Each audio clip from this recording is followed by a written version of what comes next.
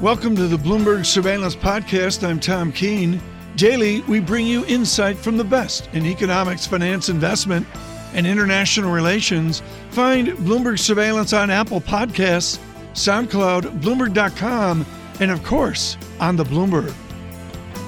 Due to the urgency of time, I want to get right to this. Our interview of the day on Iraq, certainly. And of course, Stephen A. Cook with the Council on Foreign Relations and Foreign Policy earlier this week, stopping the debate with John Farrow. There is nothing left for Americans to do in Iraq. It was an extraordinary essay. And lost in the drama of the events this week and the clouds of tensions between the United States and Iran, a jetliner, the crash, the Ukrainian jetliner crash that Tehran insists was not shot down, putting at odds with Canada, the UK, and Australia as well. Joining us now to discuss is Stephen Cook, CFR Senior Fellow for Middle East and Africa Studies. Stephen, let's start there. The next steps in this investigation with Iran and the rest of the world. Well, it is shocking that a relatively brand new plane would just fall out of the sky. I think it's obviously, I'm not an aviation expert, but the aviation experts I read say it's early to tell, but there really needs to be a thorough investigation because it is quite odd. As I said, a relatively new airplane just falling out of the sky. Stephen, can you walk through what the consequences are as we watch these tensions build with Iran accusing Western governments of engaging in, quote, psychological warfare, and President Trump saying, well, you know, I have my suspicions. What's the potential political and inner politics fallout from this incident? Well, it certainly is the case that the Iranians are going to deny that they ever did anything like this. If it was shot down, they'll say that they didn't do it. But it does raise tensions in the region. And even though the Iranians have signaled and the president has signaled that they want to de-escalate after the Iranian missile attack on American forces in Iraq, this type of thing could encourage either governments or Iran's proxies to take action against the United States. The words "the United States is engaging in psychological warfare" is not de-escalating a potential conflict. It's actually raising tensions once again. Stephen, Iran has been on the receiving end of a tragedy like this in 1988 when the US military accidentally shot down an Iranian airliner. And that event has been used at the epicenter of a propaganda effort for the last several decades by the Iranian regime. And I just wonder, Stephen, what that means for that propaganda effort, if indeed this was Iran that shot down this airline. Well, it is an astonishing irony. I should note that the narrative about the downing of that Iranian plane over the Persian Gulf in the late 80s is a disputed one, and that the Navy's own investigation did point to problems with the captain of the ship that shot down that plane. But if the Iranians did do this, the Iranian people certainly will never know that it was something that the Iranians did and not a mechanical failure of this Boeing airplane. Stephen, so go ahead. No, just so in other words, that is sort of remains to be seen. But fast forwarding, I'm trying to understand. Right now in markets, there is a perception that tensions are over. They have dissipated. Even this is viewed as somewhat minor in the scheme of geopolitical relations. I'm trying to understand what we should be watching to determine a true flare-up that could impact global economic growth, among other things. Yeah, this is a concern. I think people are getting lulled into a sense of security. The crisis is now over. Iran has proxy groups all over the Middle East and, in fact, all over the world who can continue to go after Americans or American targets. Certainly, the firing of the missiles was a big, spectacular show that was really dedicated towards the Iranian people. But I don't believe that the Iranians are really actually done in terms of retaliation for the killing of Qasem Soleimani. Stephen Cook, the charm of your work is your on-the-ground research is expressed in False Dawn, your wonderful book. If we are in Baghdad, but we're up against all these regional issues, do we become the U.S. in Baghdad, literally in an island where Iran takes over all of the spirit of the nation on the Tigris and the Euphrates? I mean, do we basically hunker down in Baghdad? Is that where we're heading? That's, in fact, exactly where we are. I was in Baghdad a number of weeks ago, and the American embassy in the green zone, which is itself isolated. The American embassy is also isolated within the green zone, with diplomats who never get out of that large compound and have to rely on other Western diplomats to keep them up to date on what's going on in Iraq. We've spent enormous resources in Iraq, but we don't have the means to really understand what's going on there, because it's dangerous for American diplomats to go out. And we don't have a political strategy or an interest in helping Iraq back here in Washington. Everybody wants to turn the page and make it old news. Stephen Cook, thank you so much, with the Council on Foreign Relations.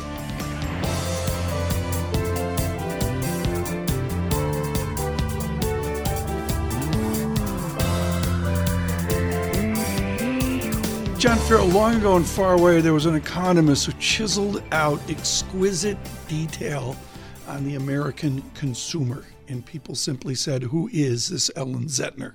It was that good. It stuck out like a sore thumb. Well, we know her now. She's with us now. Ellen Zentner, Morgan Stanley Chief U.S. Economist. Ellen, great to have you with us, especially on Payrolls Friday. Let's just walk through the headline numbers, shall we? What are you looking for in 40 minutes' time? So we've got a much higher than consensus expectation, 210 on the headline. That's going to, and then I think consensus is around 160 now. But, we're pretty optimistic in what we're seeing in the indicators that we tend to track and use when modeling out what the payroll report will hold. I think the unemployment rate is going to remain at 3.5%. with a nice blend of strong headline growth, but more movement back into the labor market in those prime working age areas. And then average hourly earnings increasing by 0.3% this in December, month to month. But the year over year sort of flubs, comes down just a little bit, rounds down.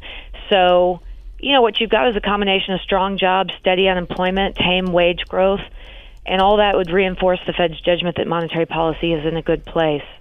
And then let's get a little bit more detail on that. What underpins the indicators that underpin your optimism? What are they? So, the Conference Board survey, Consumer Confidence Survey, has a lot of good meat in it about how consumers or how households feel about the labor market. And those labor market conditions metrics are at their best level since 2015 and just continue to get better. Now, that can sometimes just tell you headline job growth is strong.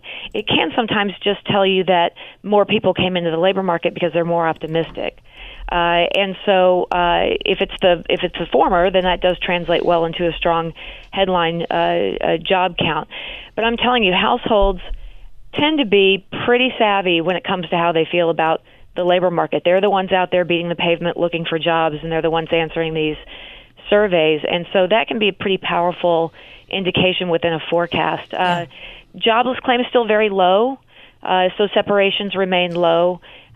Still no indication that businesses are starting to broadly lay off workers. Right. Where we aren't really good at predicting is if there was some sort of halt, temporary or otherwise, in hiring plans in the month of December. And that's the part of this puzzle that we're not very good at predicting. Ellen, there was a story on the Bloomberg yesterday that Taco Bell is now offering $100,000 salaries to restaurant managers to attract and retain correct talent. And I'm wondering when we're going to start seeing some of the headlines bear out in the numbers that we are getting in terms of just how much wages are increasing.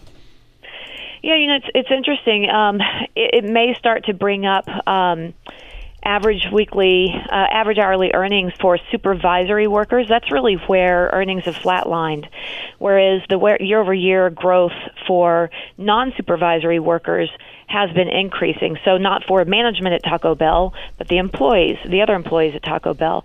That story yesterday was really fun to pass around between us and our equity analysts covering restaurants. And that's one area where our equity strategist and our restaurant analyst, John Glass, has been pointing out that margin pressures are pretty acute in the industry, and something that a lot of these service sector industries are experiencing. This goes to your economic analysis over the last number of years, Ellen Zentner. How many times a week do you eat at Taco Bell? I used to love Mexican pizza, but that was when I was in my early 20s and I could actually burn it off. And I can see you managing a Taco Bell. That doesn't work on the Corona option that really? she had going. Is a Texas girl, the Corona thing she had going. I love that. Before Corona was in. What I will tell you is that when I first read that article, the first thing that came to mind was in finance, we already compete a lot with tech now for talent. And I thought to myself, now we have to compete with Taco Bell. I mean, that's a pretty handsome salary. Apparently that so. CFA at Taco Bell really gets it Apparently done. so. We shouldn't joke about it. And then just a final question for you on the unemployment rate. Bit of a debate within the team at Bloomberg Economics about just how low that can go. Bear in mind that the Fed has struggled consistently through this cycle to work out how low the unemployment rate can go. Can we go much lower this year, Ellen? I think we can. I mean, we could possibly get to 3.3, 3.2. But the question is, what is the magic level that kicks off this sort of kink in the wage Phillips curve that gets wages to accelerate even further? I mean, the argument that the Fed is right and it's around 4 and we're below that, you can see in the wage data. Again, if you slice the wage data and you're just looking at non-supervisory workers, that's up much faster on a year-over-year basis than all workers, which includes non-supervisory. It's basically my level. We've stagnated. A lot of that is due to demographics dragging down those year-over-year gains. I mean, at some point, and Tom, you can probably appreciate this, we peak and our year-over-year rate of wage growth flattens out. And so, there's a good deal of those folks still in the labor market. And so no matter how low the unemployment rate goes, I mean, you get acceleration in some parts of the labor market, but not all. Ellen, thank you so much. Ellen Zenter with Morgan Stanley, looking towards that call.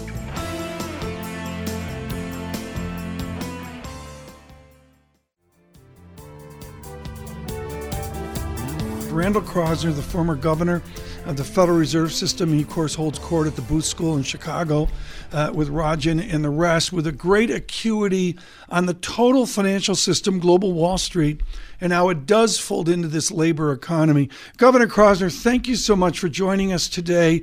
Just simply to begin, is this a fully employed America? There's a lot of debate over exactly what full employment means, but man, when you've got a 50-year low in the unemployment rate, high labor force participation, I think by any means it's pretty fully employed. It's pretty fully employed, and we see a statistic of 3.5% on the unemployment rate. And there's lots of other things. Underemployment rate comes in to a better number as well. Do you look at it as an aggregated labor economy, or like our listeners, are there partitions to the economy of the haves doing really well and maybe an underemployed or lesser employed group, and even a part of America that's simply not participating? Which is it? Well, there certainly are parts that have done better and parts that haven't done as well.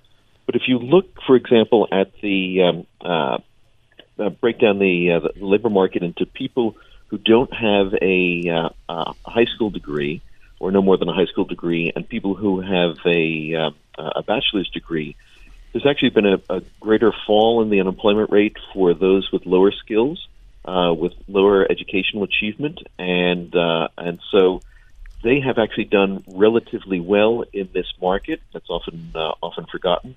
That doesn't mean that the super high end hasn't also done very well.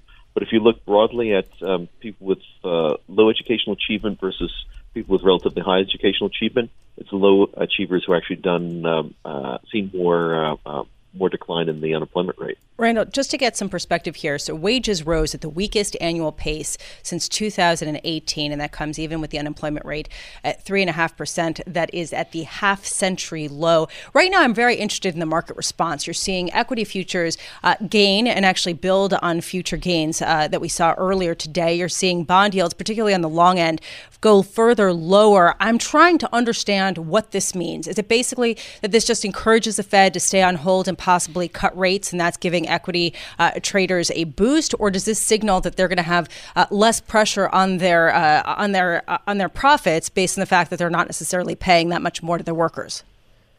Could be a little bit of both. My guess is it's more about the Fed, because I think the markets tend to focus a lot on what these numbers mean for the future path of Fed rate changes, and I think you're exactly right. Less inflation pressure, The Fed is more likely to either stay on hold or move down rather than move up. I mean, John, this goes to your conversation with Lawrence Kudlow coming up at the 9 o'clock hour, not only the challenge of wage growth in America, but buried in our Bloomberg story here, the job formation of 2011, and we're back there, 2.11 million across all of the 12 months of the year. That from Reed Pickard of Bloomberg News. The slowest payrolls growth since 2011 at 2.11 million, as Tom points out, Professor. Your thoughts on that? Is that just a sign that we have got to full employment, that payroll growth will mature, it will slow down, but not necessarily a signal of anything too much more dramatic than that? I think that's right. I mean, it's not like we've fallen off the cliff in the growth of wages or in the growth of employment. It certainly stepped down, but when you're after a full decade of job growth, after on the order of nearly 20 million jobs being added, that's a pretty good context, and it just becomes harder and harder because there aren't as many people who are potentially ready to be employed.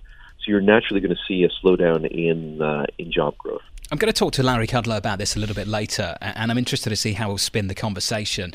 Professor, does 2% GDP growth get it done?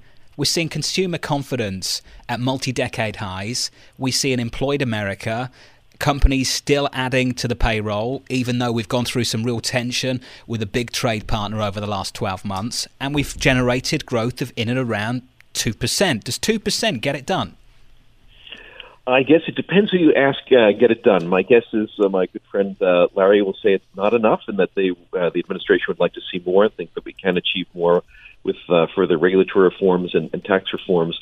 But if you look at the underlying fundamentals, the underlying demographics, that's probably roughly around what we can achieve. And if we want to continue to grow at relatively low inflation and in a steady way, that's probably the area we're going to be in, unless there is some quite major change that affects productivity that could then kick up the growth rate. Right, I want to go back to something that you were saying, and given your experience on the Fed, I'm trying to understand the market's interpretation of the central bank here. The idea that the Fed is more incentivized to potentially even cut rates further in the light of the lack of momentum that we're seeing in the jobs market. Do you think that's justified? I mean, in fairness, we would expect to see job gains sort of ease off at this point in the cycle. The key thing that the Fed is looking at now is inflation. Inflation is still below its 2% target. Historically, if you had seen this kind of labor market, you would be seeing U.S. inflation significantly above that 2% target. And the Fed is haunted by the specter of Japan. Japan has had low unemployment rate, and the Japanese cut interest rates in negative territory, have purchased an enormous number of assets, far more than the Fed did relative to the size of the economy, and they still can't get inflation anywhere close to their 2% target. So the Fed wants to stay ahead of the curve, and so even before inflation starts to fall, they may want to fall significantly. They might want to cut rates again, not because they're focusing on the unemployment rate, but because they're focusing on the inflation rate. This is an incredibly important statement, Governor, the idea that we are haunted by Japan. We have a dynamism, as Ned Phelps would say, that is extraordinary. I think of the spirit of your Chicago, of clearing markets and moving forward. If we're haunted by Japan, what's the run rate of our animal spirit? What's the run rate of nominal GDP? Where are we back to? The 50s, 1947? Are we back to the lethargy of another time and place? Well, lethargy, I think, is not really quite fair, because it would be that, we have got inflation between, let's say, around 1.5% and growth around 2%, so that adds up to about 3.5%. But when you have the unemployment rate at such a low level that you have starting to see some reasonable job gains, wage gains overall, not gangbusters, but reasonable, I think it's a little bit unfair to say that's lethargic. Professor, I just want to get to the end game, if we can. Late cycle is what many people refer to this particular part of the expansion, the recovery, the last 10 years. Larry Summers, the former Treasury Secretary, making some headlines with our colleague David Westin. That will air on Wall Street Week beginning at 6 p.m. Eastern today. Larry said the following, that he thinks it's pretty unlikely that the Federal Reserve can respond to the next recession because usually you would need 5 percentage points. Rates right now are below 2. He doesn't believe QE and that kind of stuff is worth anything like another 3 percentage points. What's your assessment? I think the Fed is in a more challenging position than it has been in the past, but that's one of the reasons why they try to be so proactive to keep the economy moving along. I mean, it really is quite amazing to see how long the growth has occurred, given all of the geopolitical risks, geopolitical challenges, trade wars, other things. And we've had some positives on economic policy. I think the tax reforms have been helpful in maintaining the economic momentum. So that's the Fed is only one piece of the puzzle, but it's been an important piece. But that does mean that the Fed, as well as other central banks around the world, have less of the traditional tools than they once had. But at least the Fed has more tools than almost any other central bank, because most other major central banks are in negative territory or in much lower interest rates. Are we as good as the past? No. But are we better than others? Yes. Randall Kroszner, thank you so much.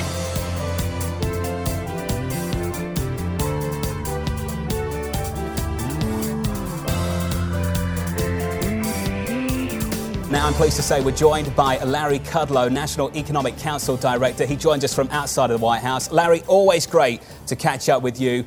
This is the last time I'm going to say this, so Happy New Year. We are done now. January 10th, after that, I don't think we say it anymore. So, Larry, good to see you. Let's start with wage growth. Just south of 3%, 2.9%. Haven't seen these kind of numbers since the summer of 2018. Any reason to be concerned about that, Larry? No, I don't think so. I mean, there's a lot of ways to measure wage growth besides average hourly earnings. Measures like total compensation have generally been rising at 3.5%, maybe 4%. And it's still the story, even with today's numbers, which I think were very strong. I want to get to today's numbers. But the fact remains that the production workers and the service workers' gains in wages continue to outstrip the gains of their managers. With the stock market rally, the gains in net worth, we've had fabulous household net worth increases, around $10, $12 trillion in recent years. Half of those gains have gone to people at the bottom 50%. So, no, I don't see any problem at all. Disposable income after inflation rising beautifully at around 3.5%. Very strong. The whole report, I mean, we always set expectations and we measure it against this market forecast and that market forecast. But look, you're running 145,000 jobs. That's a great number. Other point, Jonathan, is the unemployment rate is 3.5%. It remains at a 50 or 51-year low. That is a remarkable number with no inflation. And when you look at unemployment, you got to look at the household survey, which very few people do.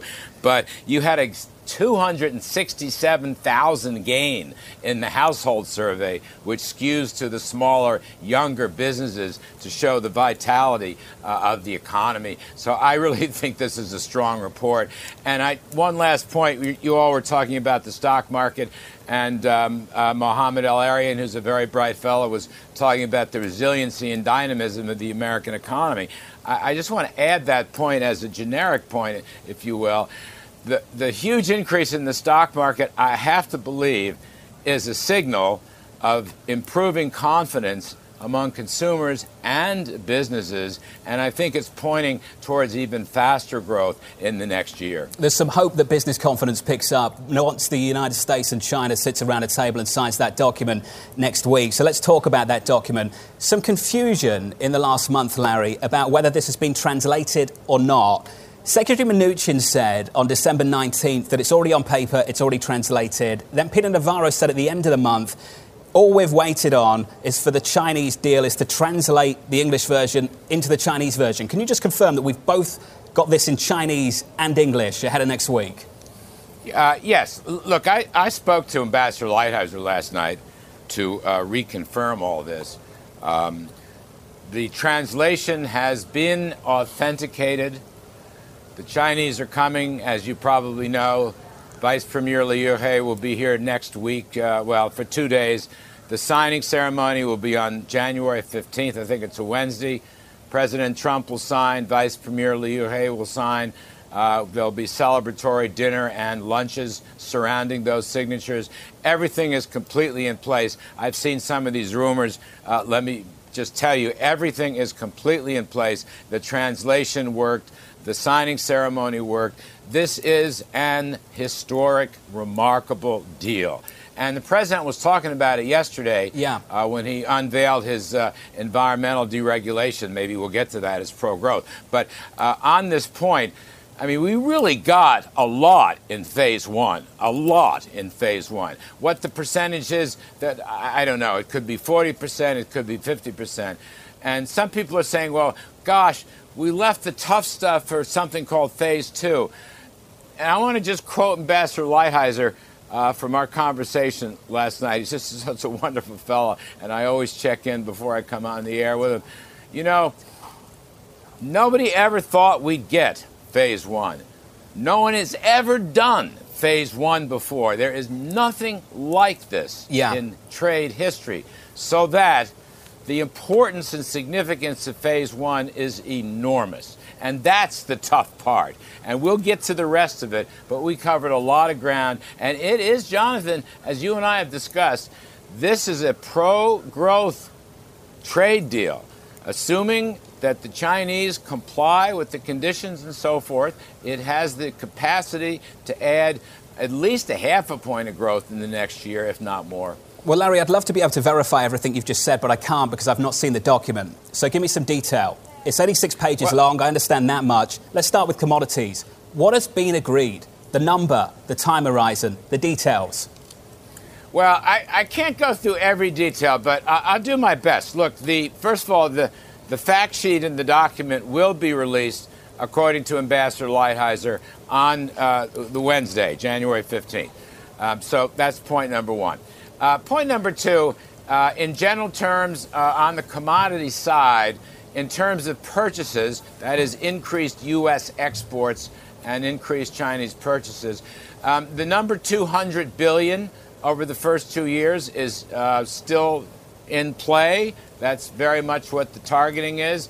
That includes, by the way, a number of areas, pork, soybeans, energy, wheat, manufacturers. It's across the board. And in addition just to the purchases, there's a lot of market opening activity. They will allow us to trade or sell them in commodity areas and finished good areas that prior to that we couldn't sell them. So there's market opening and there will be purchasing. And look, the building blocks of these chapters are still in place. You know, we got tremendous amount of progress on intellectual property and the avoidance of theft and counterfeiting. Tremendous amount. Financial services, not only market opening, Jonathan, but ownership, U.S. ownership of financial companies, currency stability. And with respect to the forced transfer of technology, some progress has been made there, too. More will spill over into Phase Two. So I could go through lots of details. It's not all inside my head. It'll be released I understand next, that, Larry. Next week. Totally get that. I just want to keep it focused on one particular area if we can. On the commodity side of things, you mentioned 200 billion over 2 years. Rest assured. Well, let me just get the question in, Larry, just quickly. The proof of the pudding. The most ever was back in 2013. It was 29 billion. The biggest year of imports of agricultural and agriculture-related goods from the United States into China was 29 billion, and that was back in 2013. I'm just wondering how we get anywhere near 200 over 2 years. Well, we will exceed that. I mean, again, the volume of purchases, the category of commodity purchases, and the market opening to permit new items to be sold has all been greatly expanded, greatly expanded. And I think here, too, one of the goodwill gestures that helped pave the way for the successful negotiation of this great Phase One deal was the fact that the Chinese all along, as we were discussing, picked up their purchases. All right, now, goodwill is goodwill, but it, indicates seriousness, and you're already building into these numbers. So I can't predict to the dime. Nobody can. But those are the targets. And again, I think it's part of this phase one that will be enforced. Larry, we're going to get rushed along. I know we are, so I've got to keep jumping in, and forgive me, I've got to keep coming back with questions. Enforcement, what's the mechanism? What's the time horizon to evaluate whether the Chinese are following through on what they sign next week? Is it monthly? Is it quarterly? Is it annually? How's this going to be done? Again, the specific details will be laid out. But essentially, Jonathan, it's a multi-layered process. Complaints now can be brought, by the way, American companies can bring a complaint to U.S. embassy staff. And then the two sides have a series of levels, I think 2 or 3, probably 3 levels, and they will sift through the evidence and the argumentation, and it'll eventually rise to the principals level if it's not solved. And look, if these disputes are not resolved, all right, then we will take proportionate action. We still will leave, as you know, over 250, nearly 300 billion of tariffs. So there could be proportionate action if that. But the resolution process, dispute resolution process, is multi-layered, and we will see if the Chinese accommodate what they have agreed to. We made progress on China, quite clearly. Let's talk about Europe to wrap things up, Larry. Back in November, we were expecting an evaluation from this administration on the Section 232 report on auto imports, specifically out of Europe. We heard nothing. Where are we with that?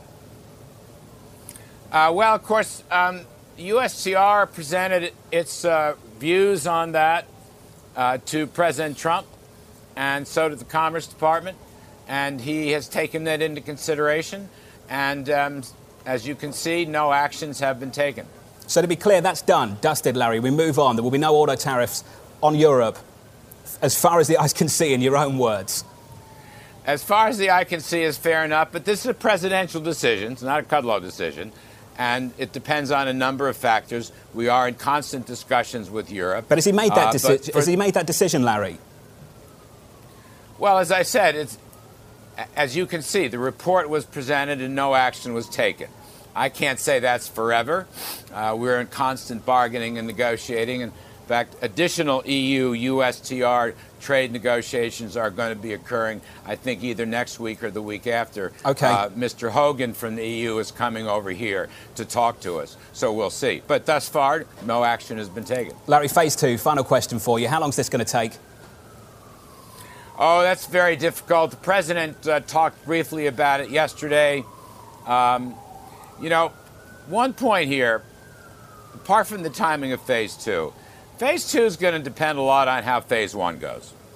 And again, if the phase 1 deal is implemented, you know, and there'll always be arguments and some disputes, but with a minimal of disputes, I think that will make it easier to get to phase 2 and beyond. But in terms of a timetable, the president, I believe yesterday, said he was in no rush. It might take the rest of the year. It could happen after the election. So that's what his view is, and his is really the only view that counts. Let's not forget, Jonathan, I know we're all pressed for time, but, you know, the Chinese deal will add to growth. It's already helping confidence and certainty. You can see it in the stock market and so forth. Let's not forget USMCA, which is another path-breaking deal. And when you look at the economic estimates, the midpoint of the range of those estimates, that's 0.75% of added GDP, with 350-some-odd thousand new jobs and a lot of new direct investments. And let's also not forget, please, we had about a $40 billion deal negotiated with Japan that covered e-commerce and agriculture.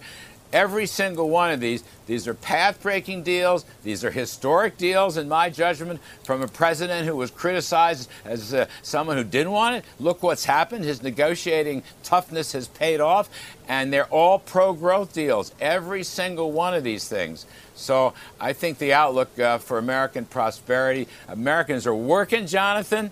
Americans are working and Americans are getting paid, and the stock market is telling me their retirement nest eggs are growing rapidly. Perhaps not as rapidly as the president suggested the other day, but we'll let that slide, shall we, Larry? Larry, we appreciate your time, as always, and your insight and perspective on Jobs Day. Larry Kudlow there, National Economic Council Director. Thanks for listening to the Bloomberg Surveillance Podcast. Subscribe and listen to interviews on Apple Podcasts, SoundCloud, or whichever podcast platform you prefer. I'm on Twitter at Tom Keene. Before the podcast, you can always catch us worldwide on Bloomberg Radio.